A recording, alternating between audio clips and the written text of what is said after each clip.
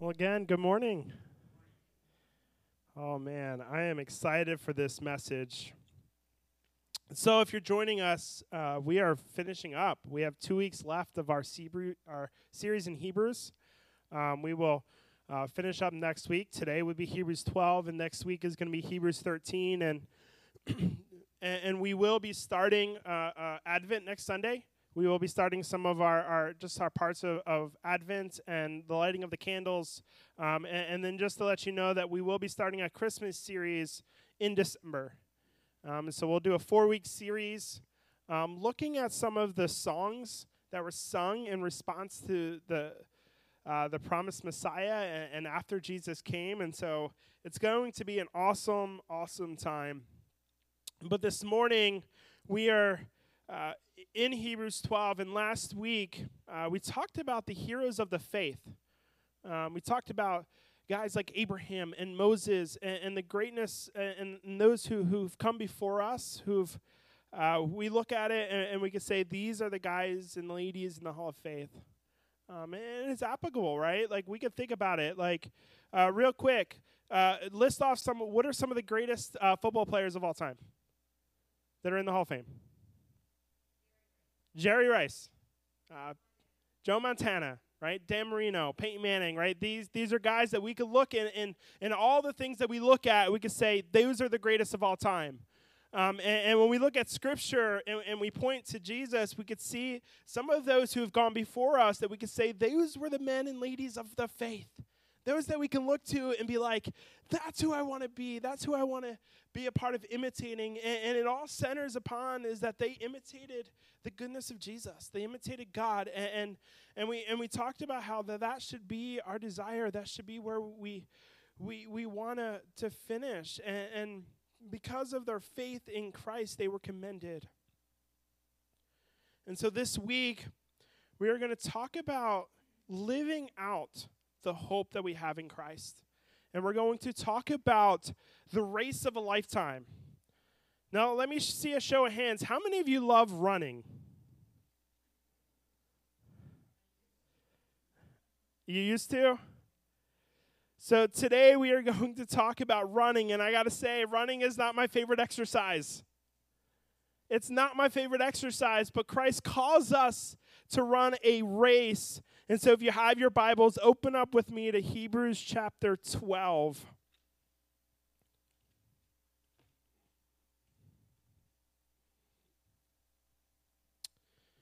And we're going to start in verse 1 of Hebrews chapter 12. And it says this. Therefore, since we are surrounded by such a great cloud of witnesses, let us also lay aside every weight and sin which clings so closely, and let us run with endurance the race that is set before us, looking to Jesus, the founder and perfecter of our faith, who for the joy that was set before him endured the cross, despising the shame, and is seated at the right hand of the throne of God. Consider him who endured from sinners such hostility against himself, so that you may not grow weary or faint-hearted. In your struggle against sin, you have not yet resisted to the point of shedding your blood.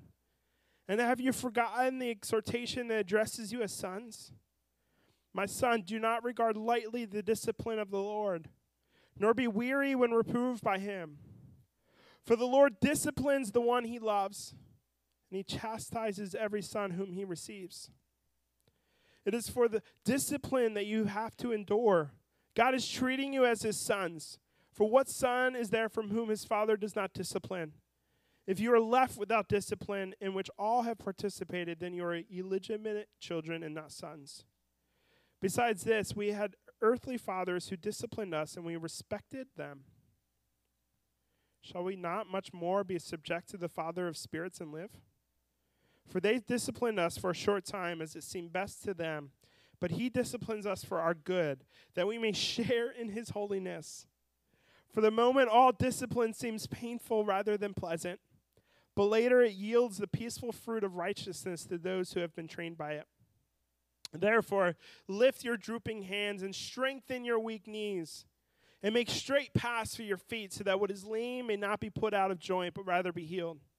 Strive for peace with everyone, and for the holiness without which no one will see the Lord. See to it that no one fails to obtain the grace of God. That no root of bitterness springs up and causes trouble, and by it many become defiled. That no one is sexually immoral or unholy like Esau, who sold his birthright for a single meal. For you know that afterward, when he desired to inherit the blessing, he was rejected. For he found no chance to repent, though he sought it with tears. For you have not come to what may be touched, a blazing fire and darkness and gloom and tempest, and the sound of a trumpet and a voice whose words made the hearers beg that no further message be spoken to them. For they could not endure the other that was given. If a beast touches the mountain, it shall be stones. Indeed, so terrifying was the sight that Moses said, I tremble with fear. But you have come to Mount Zion and to the city of the living God, the heavenly Jerusalem, and to innumerable angels in festal gatherings. And so the assembly of the firstborn who are enrolled in heaven, and to God, the judge of all, and to the saints of the righteous made perfect, and to Jesus, the mediator of a new covenant, and to the sprinkled blood that speaks a better word than the blood of Abel. See that do not refuse him who is speaking, for they did not escape when they refused him who warned them on earth. Much less will we escape if we reject him who warns from heaven. At the time his voice shook the earth, but now he has promised, you once more will I shake not only the earth, but also the heavens. This phrase, yet once more, indicates the removal of things that are shaken, that is, things that have been made, in order that the things that cannot be shaken may remain. Therefore, let us be grateful for receiving a kingdom that cannot be shaken, and thus let us offer to God acceptable worship and with reverence and awe, for our God is a consuming fire. Hey, Lord, this morning, Jesus, teach us, challenge us, convict us, encourage us. God, I pray that your Spirit would come and speak through me. Lord, may the words that are written down on this paper give you glory and honor. And if it doesn't, Lord, I pray, Father, that the words that come out of my mouth will be different. So speak, Jesus. May we not only be hearers, but may we be obedient to the words of Jesus. In Christ's name, amen. So last week, we got a glimpse of this hall of faith, those who have gone before us. And usually it's us going and cheering them on and encouraging them when we go to sports games and all these things, and we're cheering for our favorite players and cheering for our favorite teams, and the script has been flipped. The writer of Hebrews is saying that now for that we have this great cloud of witnesses who are celebrating, who are cheering us on. It's kind of like us being on the field, and this is what we hear. We hear the cloud of witnesses celebrating and encouraging us. And so he's saying that because we have this great cloud of witnesses, that we have the people who have gone before us that are celebrating, they're encouraging us, that now we're the one running the race that they once ran, and now they're the ones looking down, hoping that we finish well. And they're running this race. And what is this race? What is the race that we are running? Well, it's the race of our lives. It's the race that is set before us, the race that Christ is calling us to live.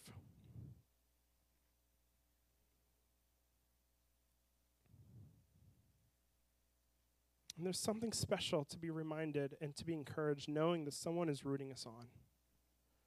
I don't know about you, but when I'm working out, I'm not one that likes to work out by myself. I need someone next to me who's encouraging, who's cheering me on, who's challenging me and saying, you can do this, keep going, and pushing me. And so we have the men and ladies of our faith who are encouraging and pushing us and celebrating us on. So what does it look like to run this race? What does it look like for us to finish well? All throughout Hebrews, the writer of Hebrews is encouraging them to persevere till the end, because in the end is when we receive eternal life. It's when we receive the kingdom that God has for us and the prize that is waiting us. And so when we ask that question, we need to understand that finishing the race well is running away from sin and towards Jesus.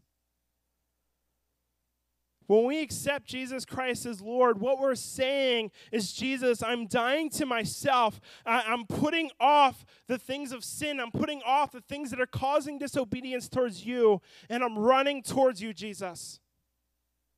I'm running this race, and so I'm casting off everything that makes me feel good.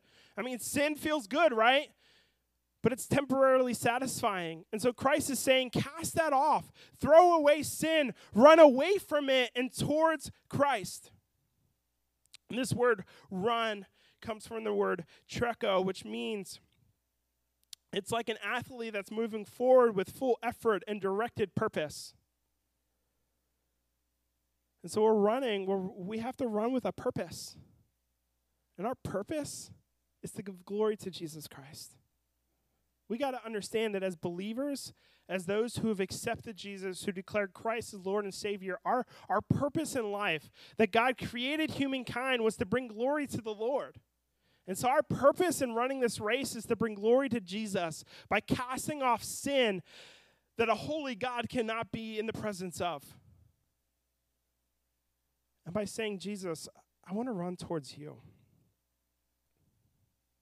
1 Corinthians 9:24 says, don't you know that in a race all runners run, but only one gets the prize? So run in such a way as to get the prize. I remember one time I was in elementary school, and I guess there's some kind of community festival thing happening, and the gym teacher comes up to me, and he's like, hey, do you want to run in this race? And I'm like, great, like I win this race, people cheer me on, like all these things are happening. So so the day of the race, I was a cocky little kid, and I wanted to beat, and I was confident. I was looking at all these guys, and I was like, yeah, I can beat him, I can beat her, and all these things. And so we're running the race, and you know, like, when you're just running and you're excited, you don't consider stamina and your breathing and all these things. So I'm running, and I'm ahead of them, and all of a sudden I'm like, and all the guys just passed me. And they had to wait for me to finish, and I was clearly embarrassed. I pressed forward, I finished. But there's things that I didn't consider along the way that kind of caused me to stumble a little bit, that caused me to not run and not win the race. And so finishing the race well is about running away from sin. We cannot finish the race if we continue to allow sin to run our lives. We cannot finish the race if we allow sin to continually ruin our lives and run it. The things that are holding us back, you know, it says to run, to cast off everything that's entangling us and tripping us up to run this race. And those things that are entangling us, that are tripping us up, are sin. They're the things in our life that we run, and we're running and we just stumble over. And so sin has this hindrance on our lives. And so we cannot allow sin to remain if we are to press forward. So the Hebrew writer is saying, look, cast off all the sin that's entangling you, the sin that's making it hard to run this race. Cast it off, cast it aside, and run with perseverance. And it's kind of like, and it reminds me of Forrest Gump. Hey, dummy! Are you retarded or just plain stupid? Look, I'm Forrest Gump. Just run away, Forrest. Run, Forrest! Run away! Hurry! Get the bikes! Hurry up, let's get it! Come on! Look out, dummy, here we come! Get you! Run, Forrest, run! Run, Forrest! We're back here, you!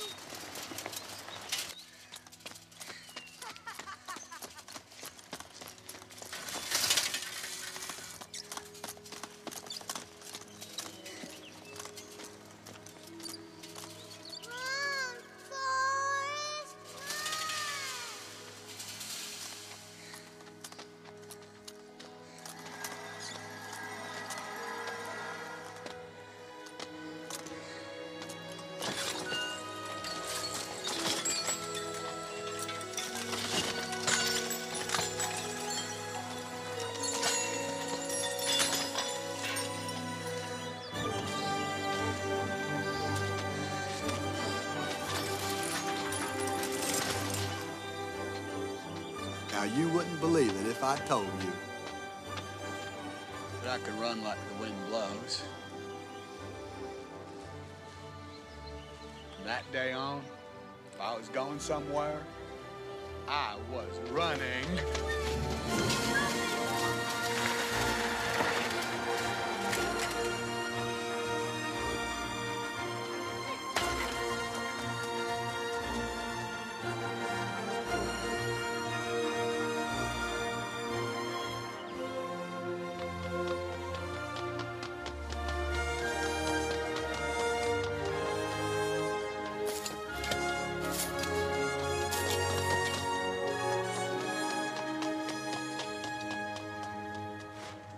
That boy sure is a running fool.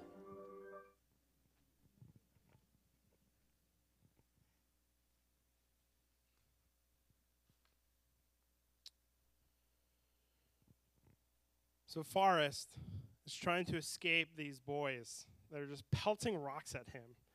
And he's running, but the braces on his leg are hindering him from running faster and better. And so as you watch the video, as he's running, these things are starting to break off of him. And he's running, and he gets faster and faster, and it gets easier to run, to the point that everyone's saying, this boy is a running fool.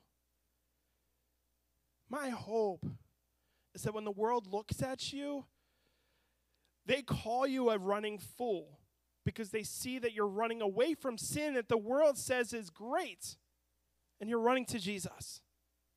I would much rather be a running fool, running towards Jesus, than to have things that are causing me to displease the Lord. And so when the world looks at you, what are they seeing? Are they seeing a person that desires to bring glory to the holy sovereign King of the universe? Are they seeing a believer who is saying, I want to run towards Jesus. I want to cast off all of the sin because I recognize that the sin in my life is only causing death in me. Romans 6 says, what shall we say then? Shall we go on sinning so that grace may increase? By no means. We are those who have died to sin. How can we live it any longer? Or do you not know that all of us who were baptized into Christ Jesus were baptized into his death? We were therefore buried in him through baptism into death, in order that just as Christ was raised from the dead, through the glory of the Father, we too may live a new life. Those who have accepted Jesus, you here who've saying that Jesus is my Lord and Savior, you have died to sin in your life. You have to continually put that to death. And you've been raised to a new life in Christ. You've been resurrected from the dead. And when we've been resurrected, we can't go back and look at our old lives and say, that's what I want.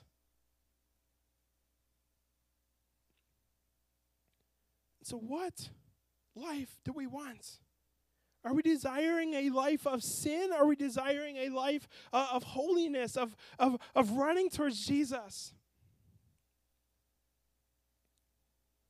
Because if we let it, sin will continue to assault us, will continue to violate us, will continue to harm us, just like those rocks were harming Forrest as the boys were pelting him. That's what sin does to us. Sin, while it seems good, is actually causing us more harm for our lives and causing us to be assaulted and hurt. We must remove anything that is going to trip us up. It says anything that is entangling us.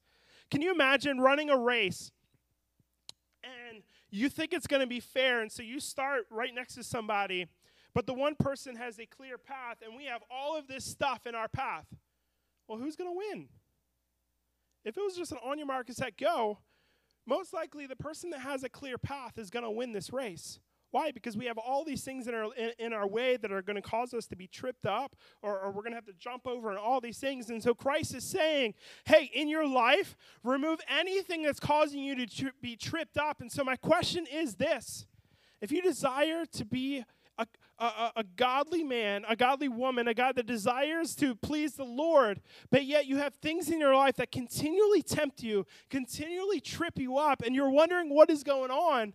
Well, we have to remove all of those things that are causing temptation in our lives, whatever that looks like, whatever that may be. If you're a person who continually finds your identity in social media and the world and wants to be what the world says you are, that's sin. And so how do we get rid of those things? How do we get rid of the things that are tempting us to find our worth here, our feel good, our everything here? Well, we got to remove those things. And so if social media is causing you to sin, remove it. Get it out of your life. If technology is causing you to look at things that you're not supposed to, get it out of your life. Remove it. Because those things are only going to trip you up and entangle you of running the race that Christ has called you to do. And so true followers of Jesus will truly desire the things of God, and that is holiness. Do you desire holiness? Do you desire the things of Christ? To cast off sin, we must realize that we are dead to sin and alive to Christ. So we have to finish the race well by running away from sin and towards Jesus. Finishing the race well happens when we change focus. When we change our focus. So it says, run this race, cast off everything that entangles you. And then it says to fix your eyes on Jesus. In order to finish well, we have to shift our focus forward. We have to fix our focus on Jesus. If we were asked to run a race and we're sitting here and all we're doing is focusing down, most likely what's going to happen is we're going to run into something or we're going to run it a wrong path. Because if you're focused on the prize and you're focused on Jesus and you're running that way, you're going to go that direction. But our focus is off and we're looking at things we're not supposed to, and we have cloudy vision. Those things are going to cause us to not finish well or even fix our eyes on Jesus. So we have to have a Christ-centered lens. We have to fix our eyes on Jesus.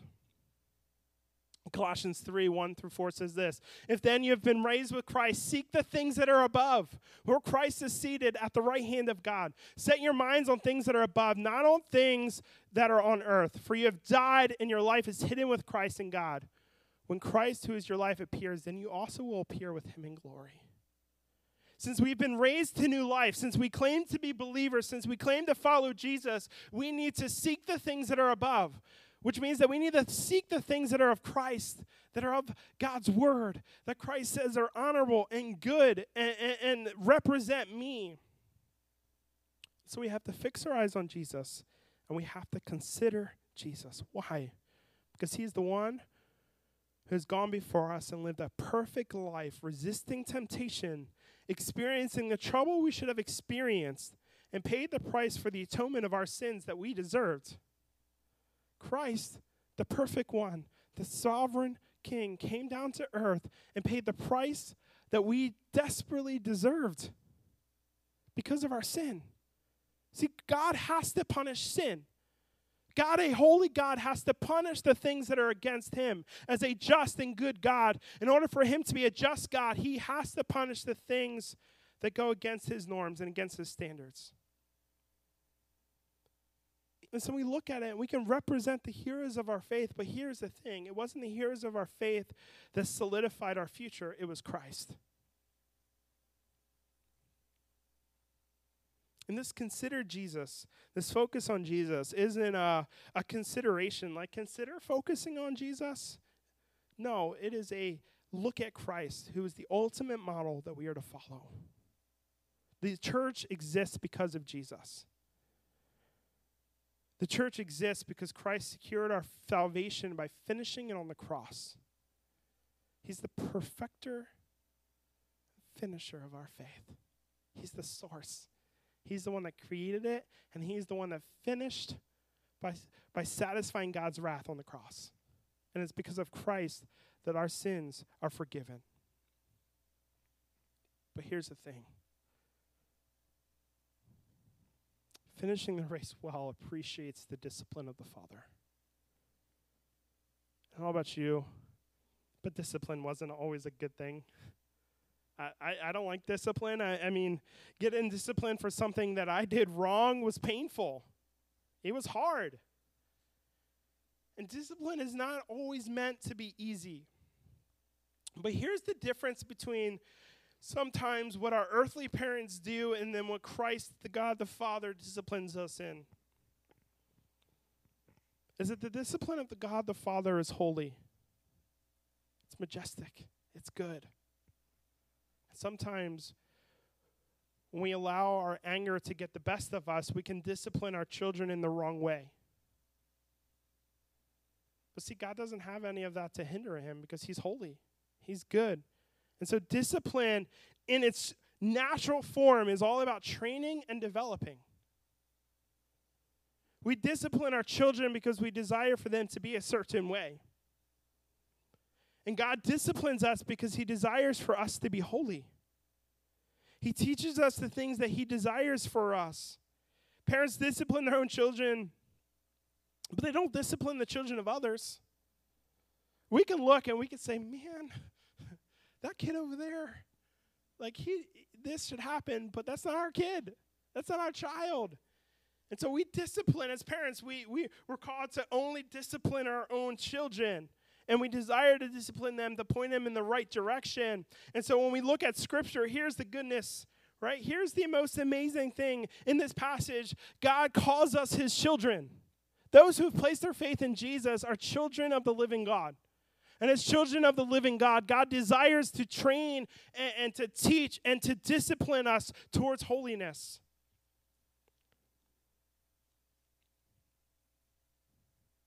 You know, some discipline is painful. And sometimes God allows things in our life that are painful.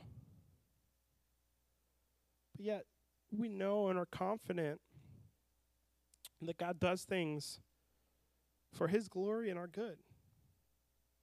And so we can look at discipline sometimes and things come into our life and we're asking God, why? Why are you allowing this to come into our lives? And he allows it because he desires to redirect us. He desires to point us in a different direction. We got to understand that God's discipline isn't about punish, but love. Because Romans 8:1 says what? There is no condemnation for those who are in Christ Jesus. God doesn't discipline us. God doesn't discipline his children to punish them. Punishment is only left for those that don't know Christ.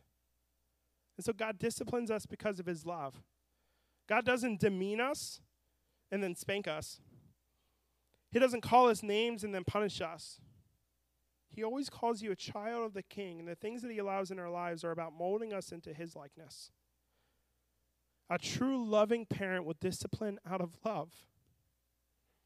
John Piper says this, in other words, a dad in his sinful meanness might say, you're such an idiot, you always do that, and maybe hit them. And his words are contemptuous. They are despising. But God never says, you always do that, you're just an idiot, you never do anything right. God never loses control like that. If he spanks, if he brings any kind of hardship into our lives, it is with measured, careful, wise, loving application of his wisdom and his grace to our situation. So he is calling for us to have a greater faith and a greater humility. But we got to also recognize that sometimes, God allows things in our life because we're sinning. There's some sin in our lives, and God allows certain things to happen. While they're not good when we look at them, they're a result of sin. And so God is saying, I've allowed this to show you that your sin is harmful. That your sin has physical implications and impact. It has spiritual implications. It has emotional implications. And so when we sin and God allows certain things to happen, he's saying this is a result of sin, and you have to change. But we also know that not every time God disciplines us is because of sin, but because we do need to be redirected. But you got to ask yourselves, if there's things that are coming up in your life and you're wondering why they're happening, we do have to examine ourselves and ask, am I living in sin? Do I have unrepentant sin in my life? Are there things in my life that God is saying, hey, you need to repent of? God does everything for our good, even if we don't feel it. Things don't happen by chance without the sovereign king knowing about it. We have a God that knows everything about us, that knows everything that's happening to us, and he isn't blinded or shocked when something happens to us. Romans 8:28 says, and we know that God causes everything to work together for the good of those who love God and are called according to his purpose for them.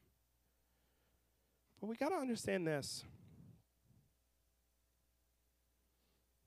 Everything in our lives, we can't look at our lives and be like, if cancer is a result of something or things happening, we can't look at cancer and be like, that was good. Right? Not everything is good. But God works everything out for good to those that love him. And so while the cancer itself is a result of our fallen humanity, a result of our sin, God allows certain things to redirect us, to point us in different directions. And we look at that, and we can look back and say, it's because of that I chose to go this direction instead. Well, that was painful, and it wasn't good. I can look back and know that God allowed this for a reason. Finishing the race well is found in the power of encouragement. So not only are we called to appreciate the discipline of God as we finish well, we need to also understand that finishing well happens in community. And you're going to hear me say that a lot. As Christians, we're not meant to be in isolation, but we're meant to be in community. And so it says, strive for peace with everyone and for the holiness without which no one will see the Lord. See it to it that no one fails to obtain the grace of God, that no root of bitterness springs up, that no one is sexually immoral or unholy. And so when we think about running a race and we think about wanting to give up or wanting to give anything, there's always certain people that come alongside of us that say, keep going, press forward, you got it, you can do this. Right? As a community of believers, as a community of saints, our calling is to not only worship Christ and go towards him, but our calling is to also encourage others to go towards him.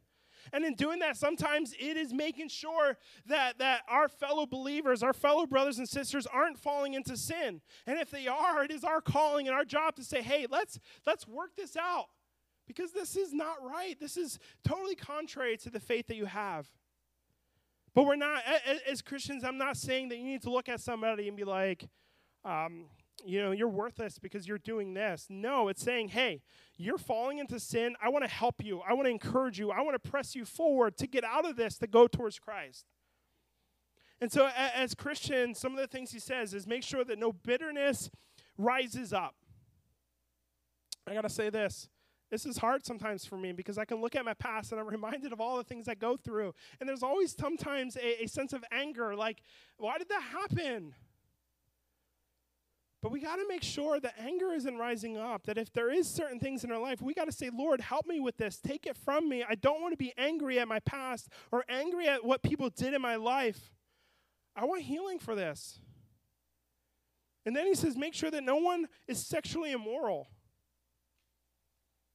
The Bible says that all their sins, 1 Corinthians 6:18 says, all their sins a person commits are outside the body, but whoever sins sexually sins against their own body. There's something dangerous about sexual sin in our lives. And so he's saying, make sure that no one's falling into sexual sin. What does this mean? It means encourage your brothers and sisters to refrain from looking at things on the internet and doing things they shouldn't be doing. It means encouraging your brothers and sisters to make sure that they're not having sex out of marriage. And make sure encouraging your brothers and sisters to stay pure, to be faithful to your spouse, to have these things. Why? Because sexual sin not only harms others, but it harms yourself. And so as a community of believers, we have to continually to encourage each other, to live at peace with each other, to challenge each other, to press forward towards the prize that we have. Finishing the race well is about cutting out every other noise except the voice of the Lord. The Hebrew writer says, make sure that you're obedient to the voice of the Lord.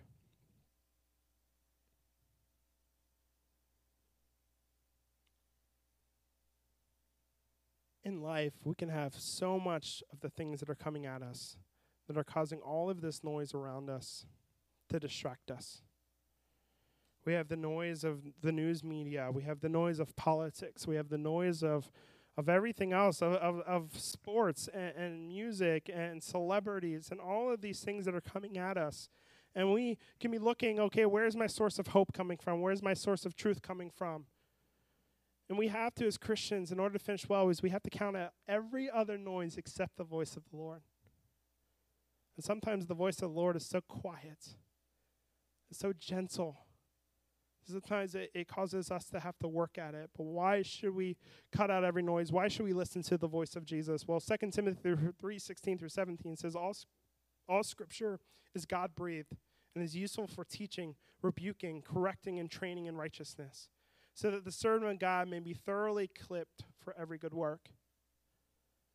The voice of the Lord is for teaching and rebuking, for correcting and training. So we have to condition ourselves when we're running the race to say, all right, Lord, speak. Allow me to hear your voice. And when we do all this and we finish this race, at the finish line is a kingdom that cannot be shaken. We can look all over the news, and lately it seems to happen more and more, but we can look at earthquakes that are shaking everything up, that are causing destruction, and we're seeing physical man-made buildings just fall and crumble to the ground. And everything around them is just crumbling. Or you can see hurricanes that are just wiping out buildings and wiping out all of these things that are happening. And here's the reality. Everything on this earth that we can see will be cast away. And in the race, when we finish it, there's only two things. We're either running the race towards physical things, towards earthly things, or we're running the race towards a kingdom that cannot be shaken, which is where the holy God of the universe lives and is reigning. And we're coming to not the mountain that's in the Old Testament that when Moses went up and the power of God surrounded it and anything that touched it would crumble and burn away. We're coming to a mountain called Mount Zion, which is called the city of God. And we can look at this. Currently, this is earthly Mount Zion in Jerusalem. But the Mount Zion, in the end, when God creates a new heavens and a new earth, is going to be glorious and magnificent. Psalms 48, 1-3 says this: Great is the Lord and most worthy of praise in the city of our God, his holy mountain, beautiful in its loftiness, the joy of the whole earth, like the heights of Zaphon and Mount Zion, the city of the great king. God is in her citadels. He has shown himself to her fortress. This mountain in the end that we're coming to at the finish of this race, it is a mountain and a kingdom that contains all those who've gone before us in the faith. The angels, God himself, who's saying that when I come back, when you finish this race, it is going to be glorious and magnificent. This is what we get to come to when we finish the race well. This is at the end of the race that we are running. And my question is for you, is this what you're going to see at the end? Are you going to see God himself? It isn't a crown or a kingdom that's going to fade, but a kingdom that will last forever.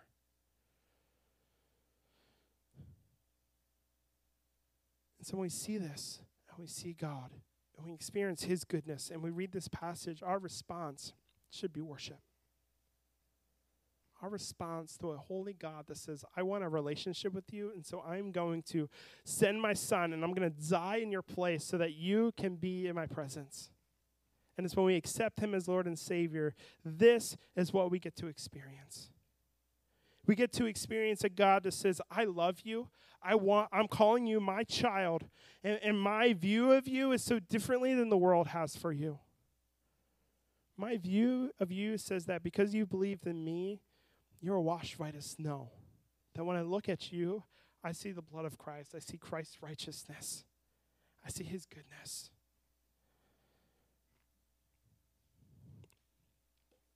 Here's the thing about our God. Yes, we're going to a kingdom that can't be shaken, but here's the thing. They finish this chapter by saying that God is a consuming fire. Let me ask you a question. When you create a bonfire at your house and you throw all of these things into it, what typically lasts at the end? Nothing? Maybe ash? Metal? If there's metal in it, right? Like, when we experience the goodness of God in our lives and we allow God to form us, to discipline us, to literally bring us through fire, what's going to happen at the end is all that is left are the things of Christ. God is a consuming fire. God is holy. God is righteous.